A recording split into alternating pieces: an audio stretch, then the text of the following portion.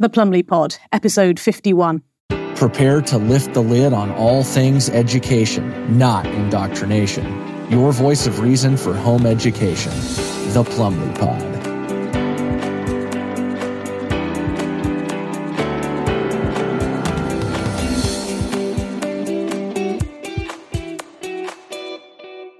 Hello and welcome to the Plumley Pod.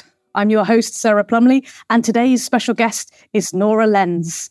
She is a full-time dog care professional. And before you switch off because you don't have a dog, stop right there, because this stuff is going to help humans too. All right, this is not just about our furry friends, although Nora is quite the expert, my words, not her, quite the expert with our beloved dogs, cats too, I believe. However, this information that we're going to be sharing with you this morning equally applies in many, many respects to humans. But before I go off telling you that humans can eat chicken, no, silly, I didn't say that. I didn't say you could eat raw chicken. I did not say that. You need to listen carefully. Before I do that, Nora, welcome to the podcast. And please, can you start off by telling us how you discovered your genius creation that is rotational MonoFeeding, please? Hi, Sarah, and thank you so much for inviting me here. I am thrilled that you discovered RMF, and I'm happy to tell you a little bit about my history that started way back in 1987 when I started reading nutrition books for humans and making changes to my own diet. And it wasn't until about the year 2000 that I really got serious with changing my diet. And that's when I saw the health metamorphosis that I saw in myself. And as soon as that happened, and even before that happened, I had started making changes to my animals' diets. But I really didn't know what I was doing at that point. There wasn't a lot of information then. There was no internet, believe it or not. And at least I didn't have the internet till probably the early 2000s, late 1999 or something like that.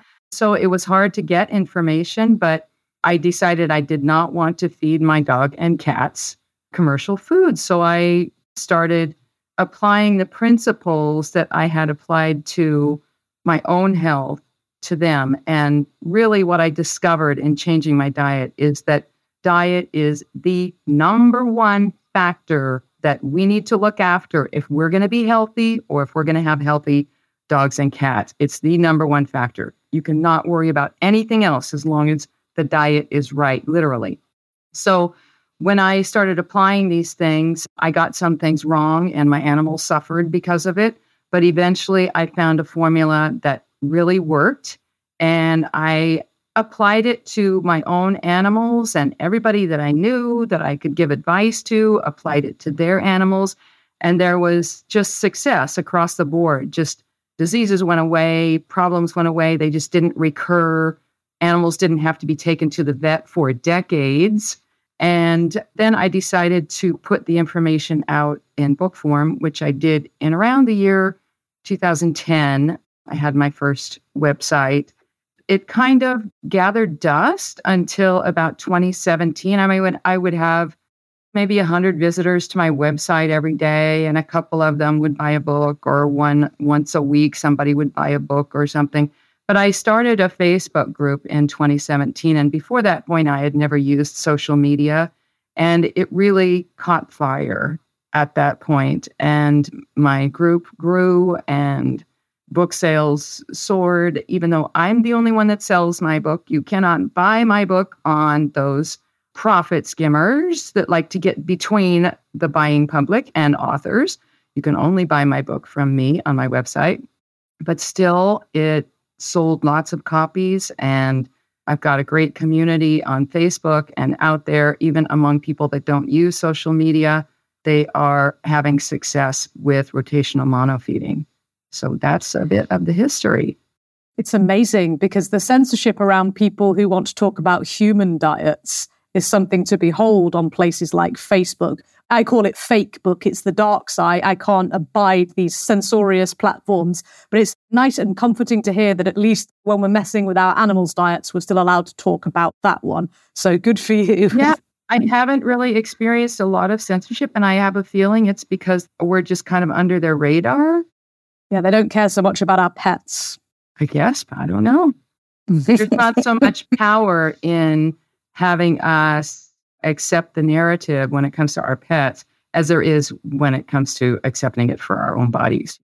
Well, I actually think that this is a really cool way in, because there are so many overlaps between human health and animal health. And reading your book, and thank you so much for sending me the updated version recently, I've been going through it with my highlighter pen, and I'm showing you here. I've been making notes frantically because this stuff all fits together, does it not? And I think you said that you started off with human health conditions that you wanted to fix and then move into the animals, right? Yes, but a lot of people do it the other way around, especially when they discover RMF and they put the principles into place for their dogs and they see diseases go away, disease reverses, doesn't come back, they don't have to go to the vet ever.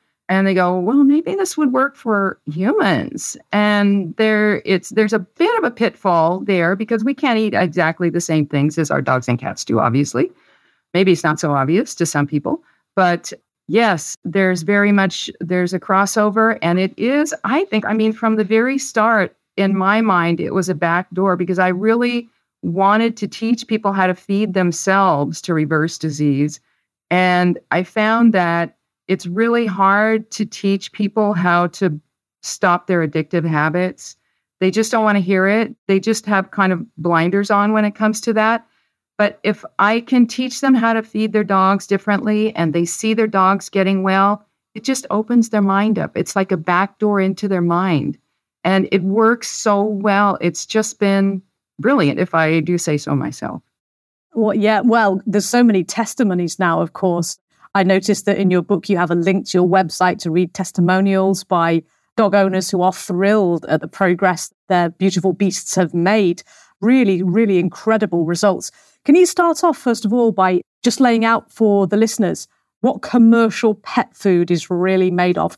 And I'll just put a little health warning on this to the listeners. Guys, you might be having sort of breakfast. It's Sunday morning. You might not want to eat anything for a little while Nora covers what exactly your pet's food, commercial pet food, is made of. It's one of the most disgusting things I think I've ever read. I think it's really important to let people know what is in that stuff, even the stuff the vet sells that they say is good for our dogs. Can you go into the gory details for us, please? Well, I think everybody knows that the cheap food is really bad. The people who are trying their best to feed their dogs properly will buy a brand of food from the fancier pet health stores, or they'll go to the vet and buy their food directly from the vet.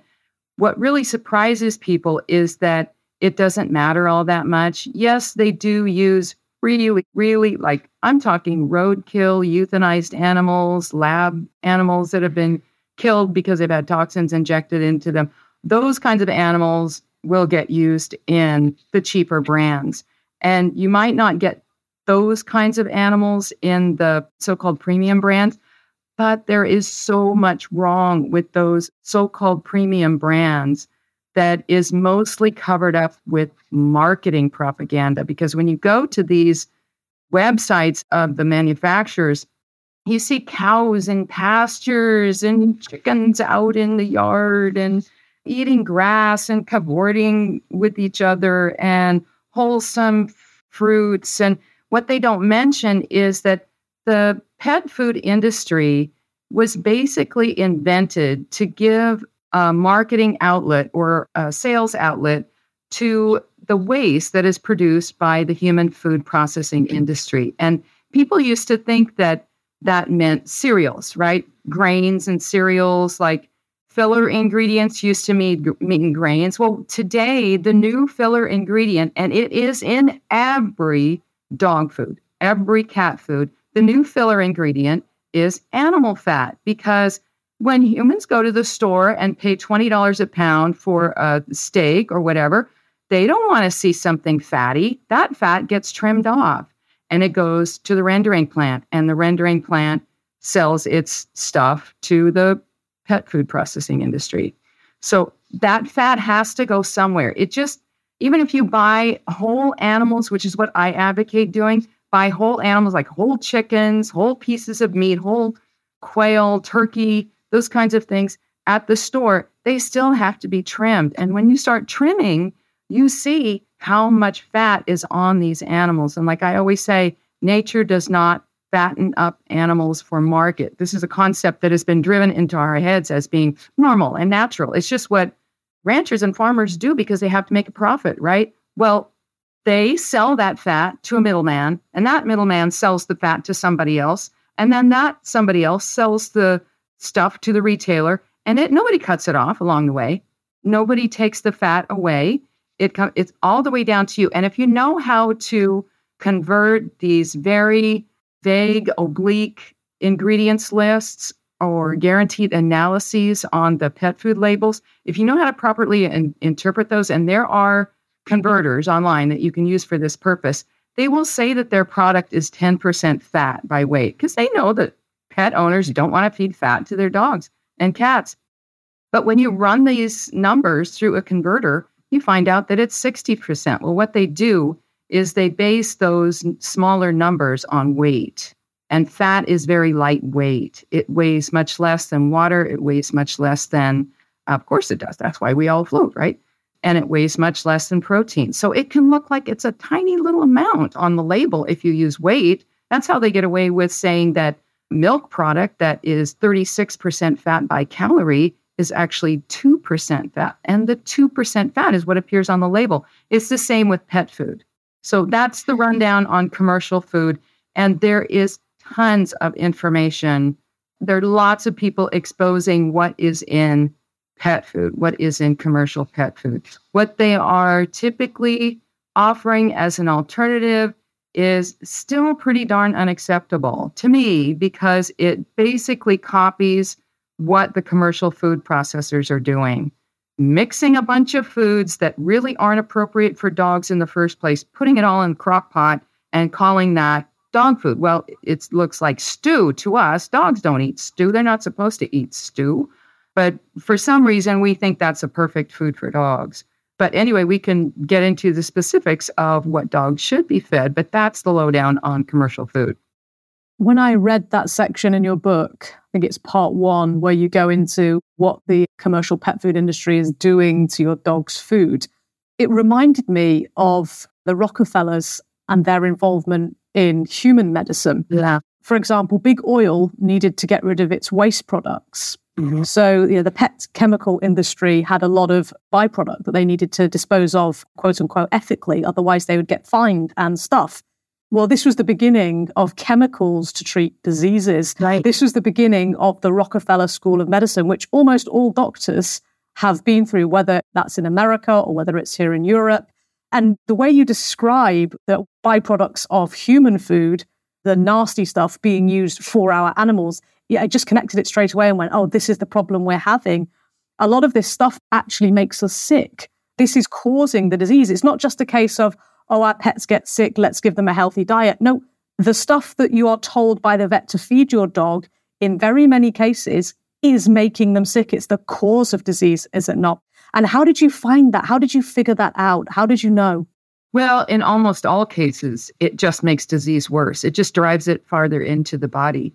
And whatever goes on in the medical world, you can just basically double or triple when it comes to vets, because sometimes they'll even find that drugs that have been taken off the market for some reason because the manufacturers have faced legal challenges or whatever, they'll dump it on the dog market. There have been a couple of those that I've discovered, and I have not made a study of that. I'm sure if somebody did, they could find lots of shenanigans going on there. But this is the problem. I stopped going to the doctor before I stopped taking my dog and cat to the vet.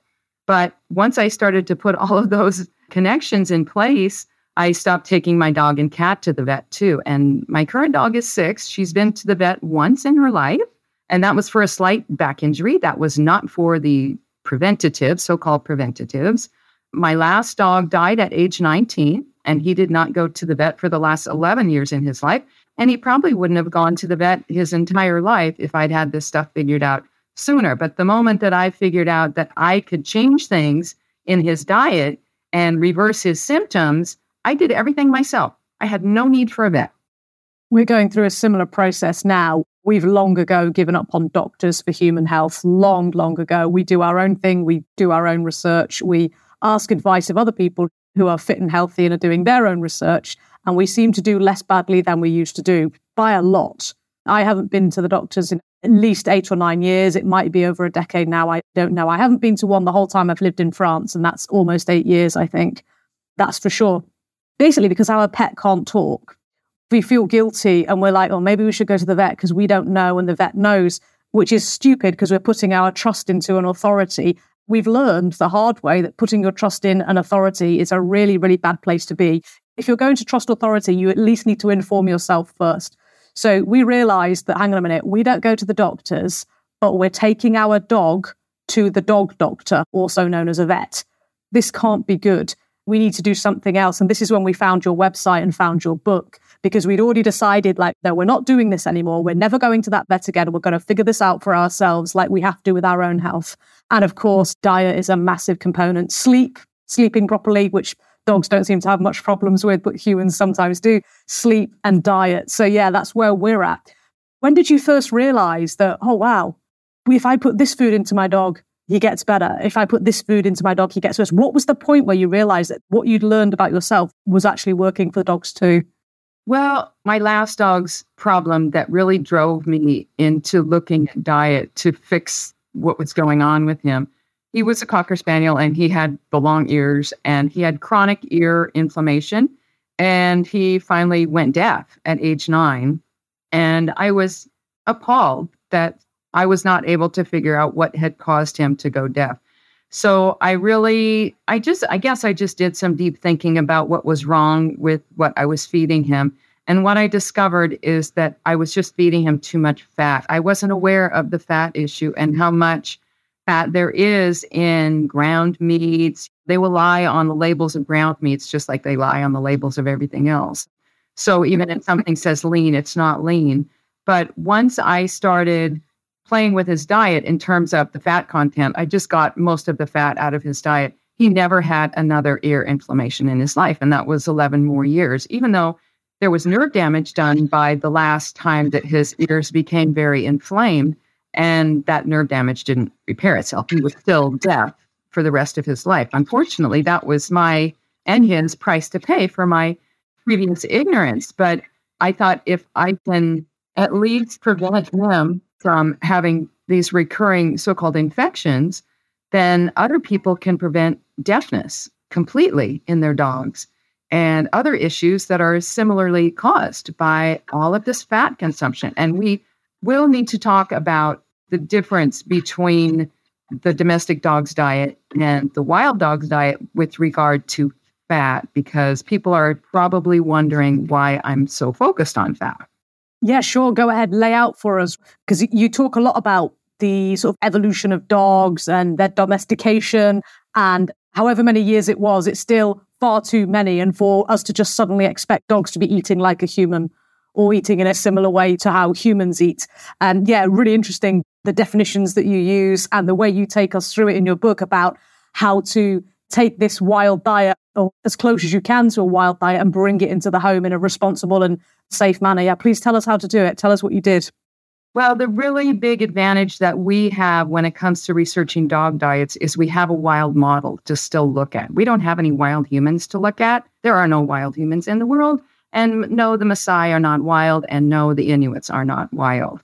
We have no wild humans to model ourselves after. But we have wild dogs, and the researchers unfortunately don't focus a lot on what they eat. But when they do talk about what the animals eat, and that's changing, there are some studies, some really good work that's being done now that does track everything that they eat. But still, we've had that information for a long time. And when we look out at what dogs eat in the wild, they eat extremely lean animals. And in my book, I have a picture of a dressed, as in without the fur and skin, rabbit, farmed rabbit, next to a similarly dressed wild rabbit, and you can see what we're looking at. The flesh is white. It's got fatty globs everywhere, and that just doesn't exist on the wild rabbit. Well, that wild rabbit is what our dogs need. That's what our dogs need, not the farmed rabbit. But unfortunately, the farmed rabbit is what we have access to. But rabbits are just one part of the picture. They also eat ungulates. But when do wolves eat ungulates the most? They eat the weak ungulates. They eat the underfed, nearly starving ungulates in the winter. And that means those deer and elk and other hoofed beasts are going to be at their leanest. And that's what dogs are, that's what they evolved eating. They eat fish. Fish are relatively fatty, but still compared to farmed animals, they're actually very lean. So the closer we can get to feeding those kinds of animals to our dogs as we can get, the better. And since we don't have access to wild animals, it's practically impossible. I mean, I can't tell people to go out and hunt or raise chickens in their backyard or whatever. It's just not practical. So instead, what we have to do is we have to do the best we can buying agricultural products and trimming them of fat and trying to replicate the bone to meat ratio that you would find on a typical wild animal. And there's no perfect number for that. It's most likely a range, and it's not as difficult as everybody wants to make it seem. I'm not the first person who has looked out in nature and decided that I wanted to feed my dog according to what wolves eat.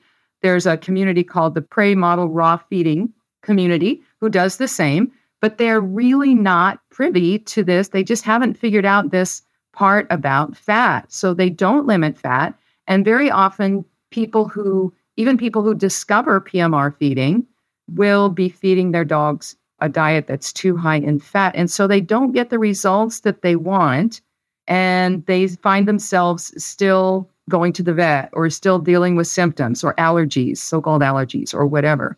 So rotational monofeeding or RMF not only decreases the fat by trimming fats from the whole animals that I recommend that people buy or whole animal parts, it also rotates into the diet certain biologically appropriate plant foods. And what the researchers have been discovering, especially recently, is that plant foods constitute a bigger part of their diet than had previously been supposed. Like, for example, lots of wild dogs have been tracked eating fruits. And when they find fruits, they will gorge on fruits, especially if they've not been able to find prey. There's no doubt in anybody's mind that prey is the number one food of dogs and cats. We're mainly talking about dogs right here when I say that plants are secondary foods for dogs. And the main plant foods that dogs like to eat are fruits.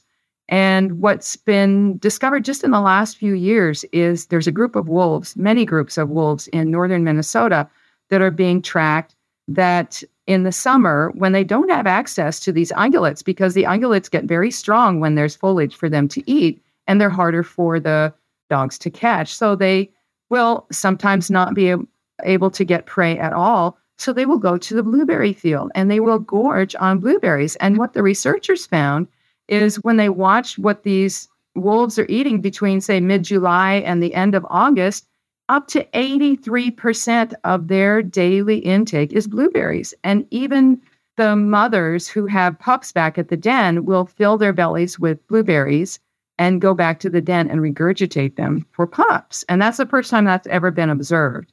In fact, I think there is footage on YouTube showing collared wolves foraging on blueberries in the field. And that's the first time I think that's ever been witnessed. So I think there's just been a whole lot less attention paid to this information because the people who are doing the research and the people who really need this information, you and me, pet owners, there's a big gap between us, right? I mean, they don't care. They're looking at the behaviors of the wolves and they're looking for the little pathogen boogeyman and whatnot. We can get into that too. And we just want our animals to be healthy. So somebody's got to connect the two. And when we discover how important this information is for our dogs and cats, we can go to the research community and say, hey, we want more of this information. We want to know exactly what they're eating every day and what plant foods are they eating? What are they eating besides prey foods? And those kinds of questions. So that's what I wanted to do. I wanted to make a connection between the realities of what wolves eat and how we can use that information. I would have struggled with this information had I not had a chocolate Labrador who are known for enjoying food. And he nicked a strawberry. And I was like, no, he didn't. And I'm like, offer him one. And my husband offered him one and he ate it. And I'm like, what does he do? I was never expecting this Labrador, this chocolate beast, to eat strawberries. Yeah. But I hadn't come across your book at the time. And I observed that, and that stuck with me, so that when I read your book, I went, I know this is true because I've seen the dog nick a strawberry, and then when he's offered one, he will actually eat it. And I would never have guessed that. I would have never have thought to feed a dog a strawberry. I would have thought that was crazy, right? Dogs actually favor sweet fruits. They like sweet fruits, and strawberries, the way we buy them in the store I keep buying them. They look great. They look beautiful. They always sucker me in. I buy them and they taste like lemons. So if you can get your dog, and Labs are known to eat everything and anything, but if you can get your dog to eat strawberries, that means they will eat other foods with relish. Apples, plums, peaches, bananas, grapes. Yes, they can eat grapes. He even ate carrots.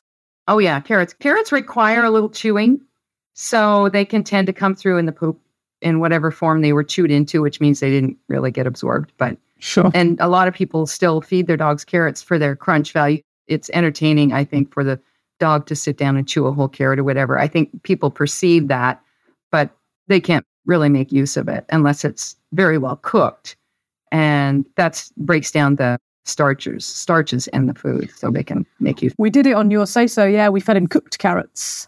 We were trying some of the stuff that we'd read in your book, because I was like, and my husband's like, no way is he going to eat carrots. I'm like, you watch, he will eat these carrots. Trust me, he's going to eat these carrots. And he did eat the carrots. He ate them all. How lucky that you have a lab, because a lot of dogs will balk at first at eating plant foods. And it's just that it's unfamiliar. And there's another phenomenon that goes into that too, because dogs regard plant foods as secondary foods. And historically, they have only eaten them when they can't get prey. Well, when a dog is being fed commercial pet food every day, they have plenty of reserves on their body. They're getting a message from their body saying, we don't need to eat secondary foods right now. We got plenty of fuel right here on board. So they will pass up the opportunity to eat fruit. It doesn't. Sometimes you actually have to make sure that the dog is hungry. And that might mean having them go without food for a day or maybe even 2 days. And believe it or not, that is healthy for dogs. That is healthy. We tried it. I can't remember which fruits. It might have been pear. We tried to feed him some fruits in the morning and he wouldn't have it. He wouldn't eat it at all. He'd eaten nothing since the previous night. Anyway, later the same day, when he was hungry, because he'd skipped a meal, probably for the first time in his entire life, bearing in mind he's a Labrador, and they love eating, he ate them. When we got him some new pears later that day, he went and ate them. It's like, see, he will take what you call secondary food when he's hungry, or presumably he'll take even stuff that he's really not keen on if we made him fast for longer. That was like a little litmus test. And it's like, he will eat this stuff. He will. It's just, if he's not that hungry, then yeah, he shoves his nose up because it's not steak or it's not a chicken or it's not something he prefers. But that's like some humans, isn't it? And it's not only that, it's that if there is still food in the stomach from the previous meal, a dog will know instinctively that they can't eat fruit on top of that because the fruit is going to sit there on top of that other meal that's going to take longer to digest. And fruit ferments very fast if it's not digested. It digests and it ferments very fast. So when those fermentation byproducts start to build up on top of the denser food that it's sitting on top of, the body will sometimes choose to go, oh, I'm not even going to try to digest this mess, and you'll have vomiting on your hands. So dogs will sometimes perceive that, and they will forego the fruit, and it's perfectly legitimate. It's not a personality quirk. It's not your dog hating fruit. It's nothing like that. It's biological. It's physiological. Yeah, it's an absolutely brilliant moment when you realize that, my animal will eat healthy food, what I would perceive to be more healthy food. He will eat plants. He will. Like I said, I never thought, until I saw him nick the strawberry that time, and then I read your book, and then we tried some things. I was like, wow, this is amazing. There's something in this. So take us through. My dog, for example, he has some real bad earwax. He really struggles. We were foolish. We took him to the vet. This is years ago now. This is prior to the alleged plague of the last 3 years. So prior to that, it must be 2018, 2019. Annoyingly, because we haven't seen a doctor for way longer than that. But anyway, we took him, and I was really unhappy about the way the vet treated him. He was quite rough with his ears, and he shoved this lotion down and used some sort of pump action, and the dog yelped. And my dog's really tough. Like, my dog is really, really tough. Even if you stand on my dog's paw by accident, he doesn't yelp. He's a tough guy. And I was really upset with how the vet had behaved. Anyway, after washing the dog's ears out with this solution, nothing happened. The earwax didn't go away. If anything, it came back even worse than it had been before we tried this pharma treatment. So that was the end of that experiment, and then on to diet. So what does somebody like me who's decided, right, this pharma garbage isn't working, my dog still has waxy ears, where does somebody like me start? Assuming I haven't read the book and I don't know what I'm asking, like, what do we do first? Right. Well, I'm so glad you brought up ears, because that's what led me into all of this. And once you understand what is going on with the ears and what the body's doing with that channel, it's really appalling to see the nonsense that comes out of the vet industry, because they not only will put things in there, they will take a bottle and squeeze it so that it goes way down. And that's completely crazy to be putting these pharmaceutical products and cleansers so far down into the ear canal. And then what they do is they squish it around, and then they stick their Q-tips in there and try to get as much dirt out as possible. And they teach owners how to do this, and owners do follow up at home. And then, of course, in 3 or 4 or 5 months' time, they find themselves back at the vet with the recurring. And then the vet says, you haven't been cleaning enough. So then the owner goes home and starts cleaning every day. I mean, I know people who do this. Makes me crazy. It does not make any difference, because what's happening is when the primary channels of elimination in the body is set up to eliminate only a certain amount of waste every day. And when that limit is reached, the body will look for other outlets. And in dogs, the most common outlets are skin and ears. And then it starts to shut down appetite and maybe even vomiting and diarrhea and other things like that. But skin and ears is so common. And what we need to attend to, what we need to focus on is what's creating all of this waste in my dog's body that has to come out his ears. And I guarantee you that there is not a single vet on earth who will tell you this. I have a video on my YouTube channel about so-called ear infections, what causes them, and how to deal with them so they go away forever. And this is information that is not shared by vets, because it doesn't matter if you go to a holistic vet or a naturopathic vet or however they market themselves, they're going to do the same thing. They're going to blame what's going on in your dog's ears on the microbes that are there eating the waste. So the microbes come in, the bacteria come in to eat the waste. They find these bacteria and these yeasts in the waste, and they go, well, this is the problem. These little critters brought the problem. No. It's like, no, where did the waste come from? Yeah, where did the garbage come from in the first place? And this is the thing that really grinds my gears about all medicine. They're always treating symptoms. They are never treating the cause. And this is something that has blighted my medical history, that of my family, and now my dog. And it's just enough. I'm so sick of it. So sick of these people. I'm so with you. What is causing that garbage that the bacteria is feeding on? If there was no rubbish, there'd be no flies around the rubbish, kind of thing, like you say, right? Right. You're describing in your book like the trash can. Dirty trash cans attract flies. Clean trash cans don't. Right. This is the way we need to start thinking, right, about what's going on with our dogs and with ourselves. And that's why the germ theory is so important to the medical industry, because when they talk about causes, they always want to look at that microbe. And when they talk about the microbe, they're the only ones that have the weapons. That leaves us dependent on them. And they know that. They've known it for 150 years since this nonsense was invented. So whatever, like you said, whatever goes for human medicine goes double for dog medicine, because they not only will blame whatever problems a dog is having on microbes, they will frighten people into cooking food and continuing to feed commercial food by telling them that they're going to be sickened by feeding raw meat or by handling raw meat, which is also 100% nonsense. And for my private subscribers, I have also made videos of myself feeding my dog chicken with the same hand that I am eating grapes with. So I'll give my dog a bite of chicken, and then I'll grab a grape and eat it myself. And I do wipe my hand on a paper towel because I don't like to eat the liquid from, but there's still germs there. There's still germs there. And I don't get sick. I don't follow any of the nonsense cleansing, sterilization rituals, because that's buying into the nonsense. It's just not. During the so-called plague, and I'm being very polite today, I normally call it something much ruder on here, but out of respect for your audience too, during the plague, the only person that would let me into their shop without a muzzle was the butcher. Isn't that interesting? Now, I refuse to wear one anywhere, but I live in southwest France and it was compulsory for everybody everywhere, even in the street during outdoor markets. Now, I completely refused. I never wore one and I never will. And the only person that didn't refuse me was the butcher. And I thought, yeah, because you know the truth about microbes and bacteria. You know that it's BS, you know. And I came home and said to my husband, that's why he's letting me in his shop. He was going along with it because he had to, otherwise they would have closed him down. However, when it came down to it, I walked into his shop once a week, every week, and guess what? Nobody got sick.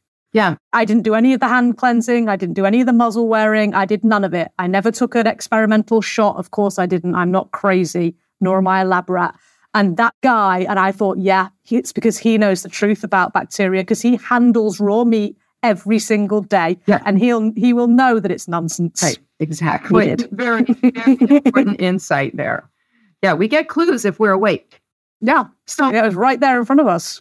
To get back to your question about where you would start with an ear issue like that is all you need to do is just start feeding them properly. You don't need to treat it. If you want to clean it out, it's uncomfortable for dogs to have stuff poked into their ears. I don't really recommend people doing that. I've never cleaned my dog's ears, and she's a Cocker Spaniel. It will just dry up. The ears will become clean if the waste is going out through the primary elimination channels instead of being forced out these other outlets. That's what we need to attend to. So you just follow the instructions in the book, and they're a lot more. I told you I'm putting out an update in a couple of weeks of the book, and the instructions are a lot more explicit in the new book than they were in the old. People won't have any problem at all. And it's already, I consider it a quick start guide because it's only like 100 pages in its current form. The updated version will be around 170 pages, but still, it's a quick start guide. It was designed to make people independent. I've told people over and over, I don't want to be anybody's guru. I don't want anybody to be dependent on me. I don't want to replace one dependency with another. I want them to be able to think the way I do when my dog has a symptom. Well, what could be going on here? And what do I need to adjust? Because when you find out that when you start making those adjustments and it corrects the symptom, you recognize your power. You recognize how much power you've had all along. We never needed those vet bills. We never needed those chemicals. We never needed my dog squealing because he doesn't like the way the vet's roughly treating his ears. Bless him. Yeah, it's so frustrating when you realize, and this just fell into my hand by chance because I was looking for something better than Big Pharma and their vets.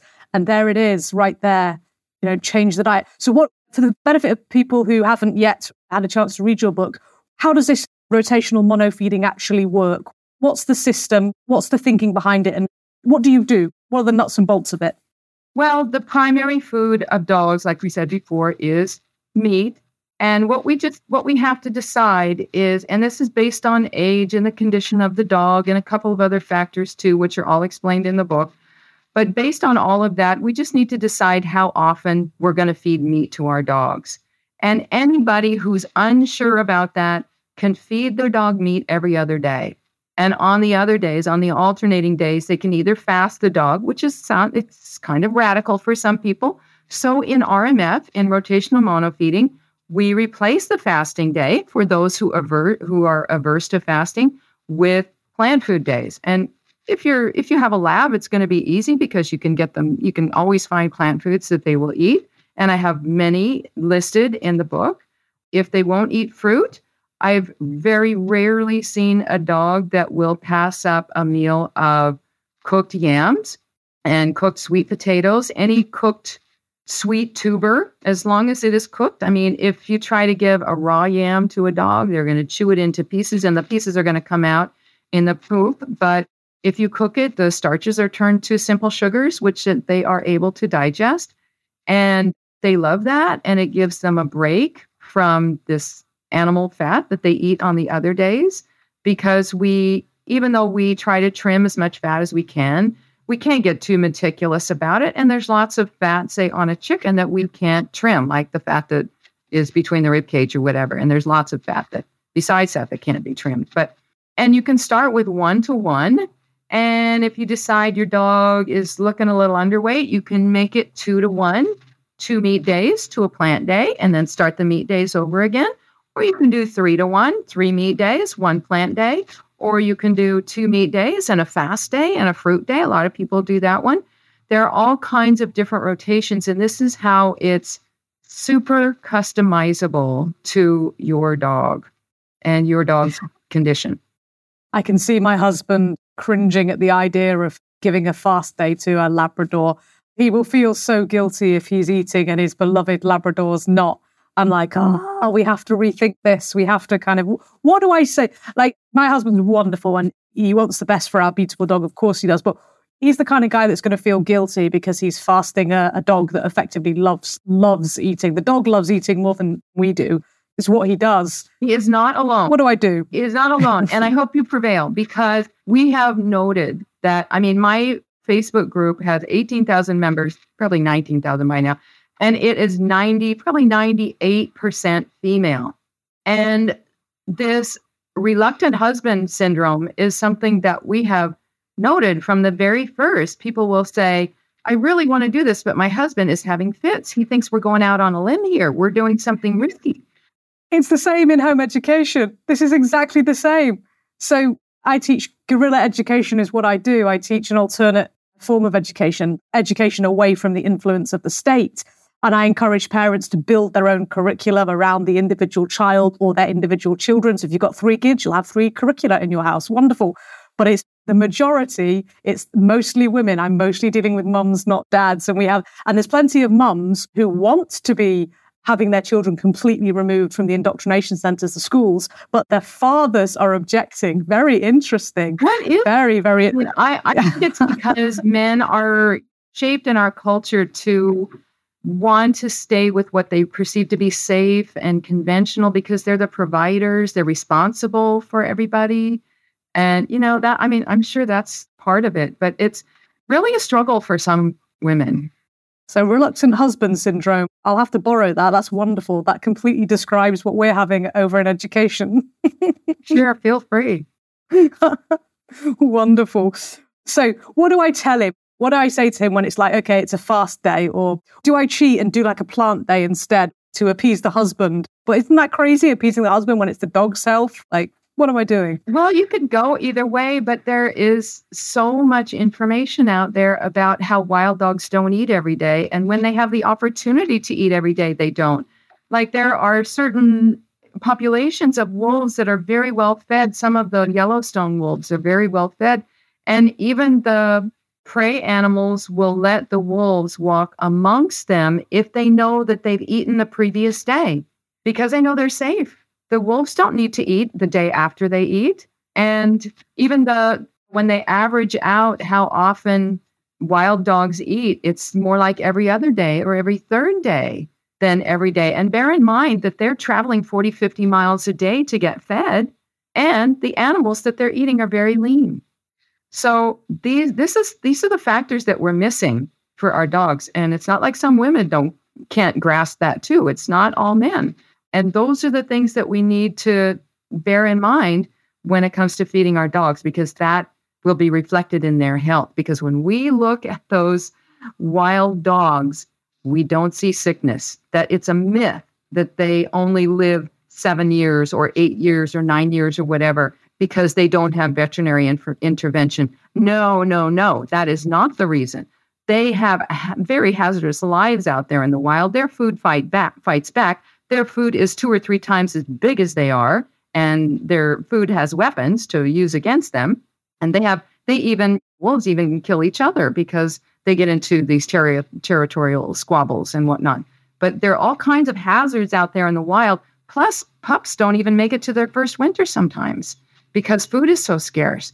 And those are factored into the mortality figures too. And I have long had a suspicion that the wolves that are killed by poaching by ranchers without reporting it to anybody, roadkill, all of these trapped, all of those things that also kill wolves. I think those are rolled into the mortality figures too. So we end up with a wild dog only living to be 7 years old when they might actually, they're extremely healthy.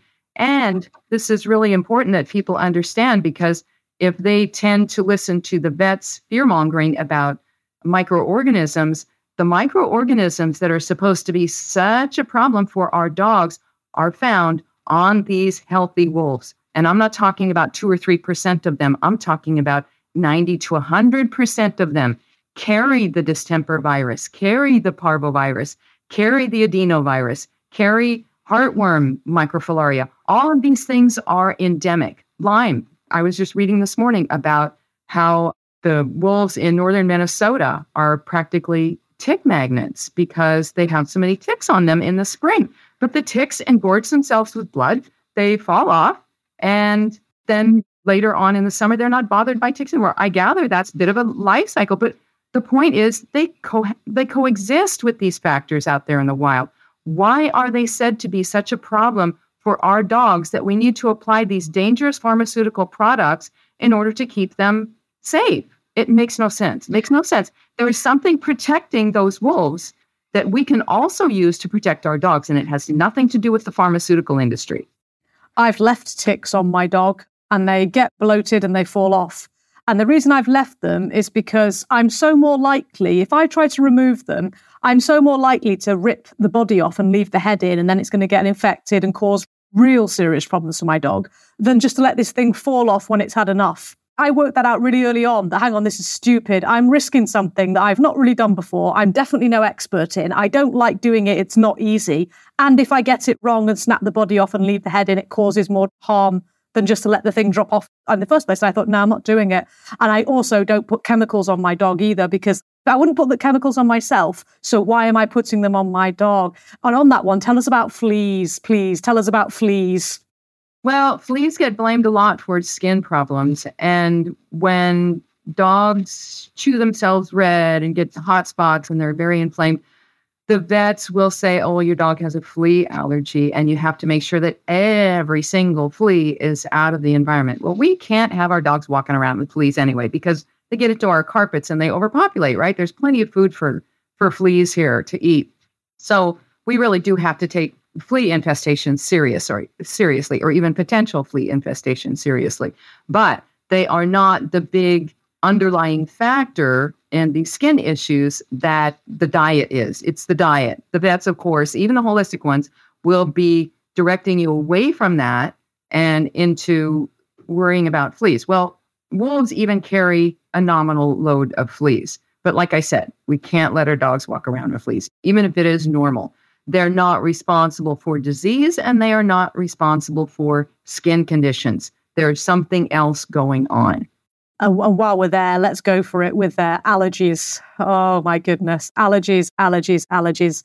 Do your thing on allergies, please. Brilliant. Brilliant. Allergy was a concept that was invented about 120 years ago, and it didn't make any sense then, and it still doesn't make any sense today, but people just accept it because it was so embedded into the popular culture. You can't watch anything, any movie or TV show from the 60s. And I think that's really when this germ thing and the allergy thing really started to be programmed into our heads, because people were saying, oh, I must be allergic to it. I don't know what's causing that. It must be an allergy. I have this allergy and that allergy. And, we have the Boy in the Plastic Bubble, that movie that was made in the 70s where the kid was allergic to everything and allergic to sunlight. And there's something underlying that. And the allergy thing has people focusing on triggers. Yeah, so a dog has a hypersensitivity to a certain innocuous substance, and that means harmless. It's not going to cause the dog harm unless there are already problems within the dog. And what I liken it to is like if you have inflamed skin, if you have just healthy skin and you pour lemon juice on it, it doesn't hurt. But if you have inflamed skin and you pour lemon juice on it, it's going to hurt. And that's because it's the tissue that is extremely hypersensitized, and it's reacting to those acids. Well, the same thing is happening inside your dog's body when those membranes and those tissues are constantly bathed in the waste products from what the dog is eating. And that creates internal inflammation. And the inflammation is what causes the hypersensitivity. So the dog breathes in a little pollen or walks on grass or whatever is being claimed to cause the allergy or trigger the allergy. It's not that. That's only the trigger. The underlying problem is still the diet. And I have an allergy video on my YouTube channel as well that explains all of this. And it explains why stuff comes through the skin when it should be going out the bowels and the urinary tract and the lungs and elsewhere, and the organs that are set up to get rid of and eliminate waste. Yeah, it just makes sense. When you read this book, many people who already listened to me about education and whatever will go, yeah, that, the same. And the links that you will make because of the things you already know about Big Pharma, about big food, we're just applying this now to the realm of our pets, our beloved animals, and it will make total sense. It will actually click a lot of other things into place for you about human diet, human health, all the interrelated things. Thank you very, very much for writing this book and bringing this information to us, because it's vital, isn't it? If we're going to look after our pets and keep the vet away, right? This is what we need to be doing. This is what we must focus on. Right. Well, there is something to be said about food, so-called food allergies, because it's kind of a different part of the allergy problem. And it really doesn't apply there either, because usually the foods that dogs are said to be allergic to are not appropriate foods for dogs in the first place, with the exception of things like chicken and beef. And when people think that their dogs are allergic to chicken and beef, what's usually going on there is that the chicken and beef are cooked. They're in the form of commercial dog food. Or if they're not cooked, they include the fat. And it's the fat that's causing the problem. So it's still not chicken and beef specifically. It is the fat. So I just wanted to clarify that. Yeah, thank you. Thank you for picking that up, because I did read about that too. And I'm like, yeah, makes sense. Exactly. They just blame, as usual, the most obvious thing. And it's not. It's not. Stop going after symptom. We're symptom chasing again, aren't we? Oh, what causes this symptom? Let's go to the root cause of all of it. Yeah. Not just the trigger. The idea of a dog being allergic to grass, isn't that retarded? Yes. Like, what are you talking about? Why would biology have made a dog who needs to run on the grass to catch its food allergic to grass? That makes no sense. No sense at all. Clearly, there's something going on with the dog. That dog. Yeah. Specific dog. But I should also say, when we were talking about going to the vet and not going to the vet, there are some things that require intervention, unfortunately. And when those things happen, it's minefield to navigate, and it's very difficult. It's difficult even for me. But there are some things that we can watch for symptoms, and if we see these symptoms, we can cautiously take our dog to the vet. And those conditions that I'm thinking of are obstruction. When a dog eats something that blocks some channel or other, and they don't poop for a couple of days, that's probably something that's going to have to be looked at. You're going to have to. I've known lots of people who suspect that their dogs had an obstruction and it ended up coming out a few days later, but these dogs usually go ahead and poop in spite of the obstruction. If the obstruction completely closes off that channel and they can't poop, it's something that needs to be looked at. And there's a couple of other conditions too, like bloat. Sometimes dogs will get bloat, and labs are predisposed to this because of the depth of their chest. But when they are not able to digest food and they are not able to vomit it, it will sit in the stomach and create gases. And the gases will cause the stomach to turn over on itself, which effectively closes the entrance and the exit to and from the stomach. And that condition is fatal within an hour. So you have to get the dog to the vet. So you have to learn how to recognize the symptoms of these things that really do legitimately require intervention. Though it's easy to do, though. You don't have to take your dog to the vet every time you see an eye discharge. You don't have to take your dog to the vet every time you see dirty ears or ear irritation, or even what are some other things that people take their dogs to the vets for? Lack of appetite. Your dog doesn't eat for a day. Yeah, lack of appetite could mean something like an obstruction, something serious like that. But 99% of the time, the dog is just giving himself a break from the junk that you feed him every day. He's probably fed up of your terrible choice in commercial pet food and is deciding to have a day off. Right. I can't blame Fido for that one. Not at all. Not at all. Right. Listen, thank you so much for sharing this information with us. It's absolutely brilliant. I strongly recommend your book, Rotational MonoFeeding. Please, can you tell people where they can get a copy and let us know about how we can get to your website? And I will, of course, leave links in the description to all the different places we can find you, whether it's YouTube, Facebook, or your website. Yes, the website is called rotationalmonofeeding.com. And I have a YouTube channel under my name, Nora Lenz, and also a YouTube channel under Rotational MonoFeeding.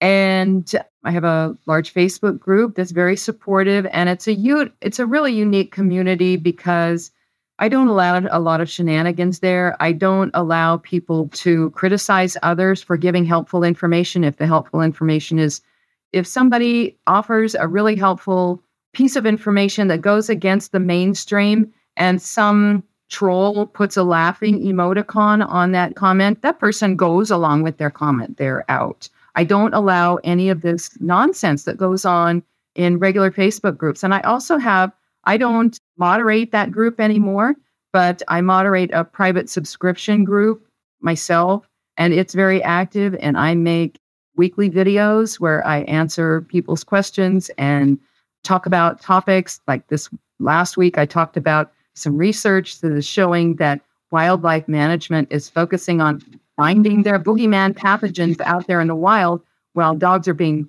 poisoned. 30 dogs can get poisoned. They do the necropsy and they are looking for their little boogeyman viruses instead of realizing that the dogs were poisoned and investigating and finding out who's doing the poisoning and all of that. So I talked about that in my last Q&A. But anyway, I do that every week. And that's a private subscription group. And it's very supportive. Both communities are very supportive of people coming in. Sounds wonderful, and well done to you in the era of the internet troll for keeping house. Absolutely beautiful. I will put all those links in the description, as I said, but just before people go, I wanted to read them, the dedication from the front of your book, because I think it really will encourage people to go and do the right thing for their pets. It says, "This is my last dog, Coco, who died aged 19 in 2012. He was 15 in this photo, and despite his advancing age, had not visited a vet in 7 years. He would go the remainder of his life, 4 more years, without a single day of sickness until 10 days before he died. Coco's long, healthy life and painless, peaceful, non-euthanasia death are things I want for your dog. In the following pages, you'll learn how to give your dog the very best shot at a long, vet-free life." Who wouldn't want that for their furry friend? What a beautiful dedication. I love it. I absolutely love it. Thank you very, very much. And thank you for your time. I really appreciate you coming out to explain a bit more about this. And I urge people to give your book, Rotational MonoFeeding, not just to read, get your highlighter pens out, get your pencils out, get your notes in the margin and give it a go. What price having another 5, 6, 7, 8 more years with your dog just because you fed him right? It's not really hard, is it? No, it's not hard at all. It's fun. It's empowering. And I do, for people who are really kind of freaked out and need a helping hand, I do offer consultations, private consultations as well. So beautiful. Well, my dog and I are going to be doing this properly from July.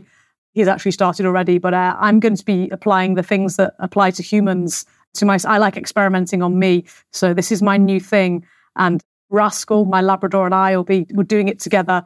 And hopefully that will help the husband not get upset about the fasting days or the plant days. Because if I'm doing it too, then he can't complain, right? Because what about me? And seeing the changes will have a great effect on him. It really will. It has on lots of husbands. I cannot wait. Wait. Sarah, we just scratched the surface in this video. If your community has questions, I would be happy to come back and answer them.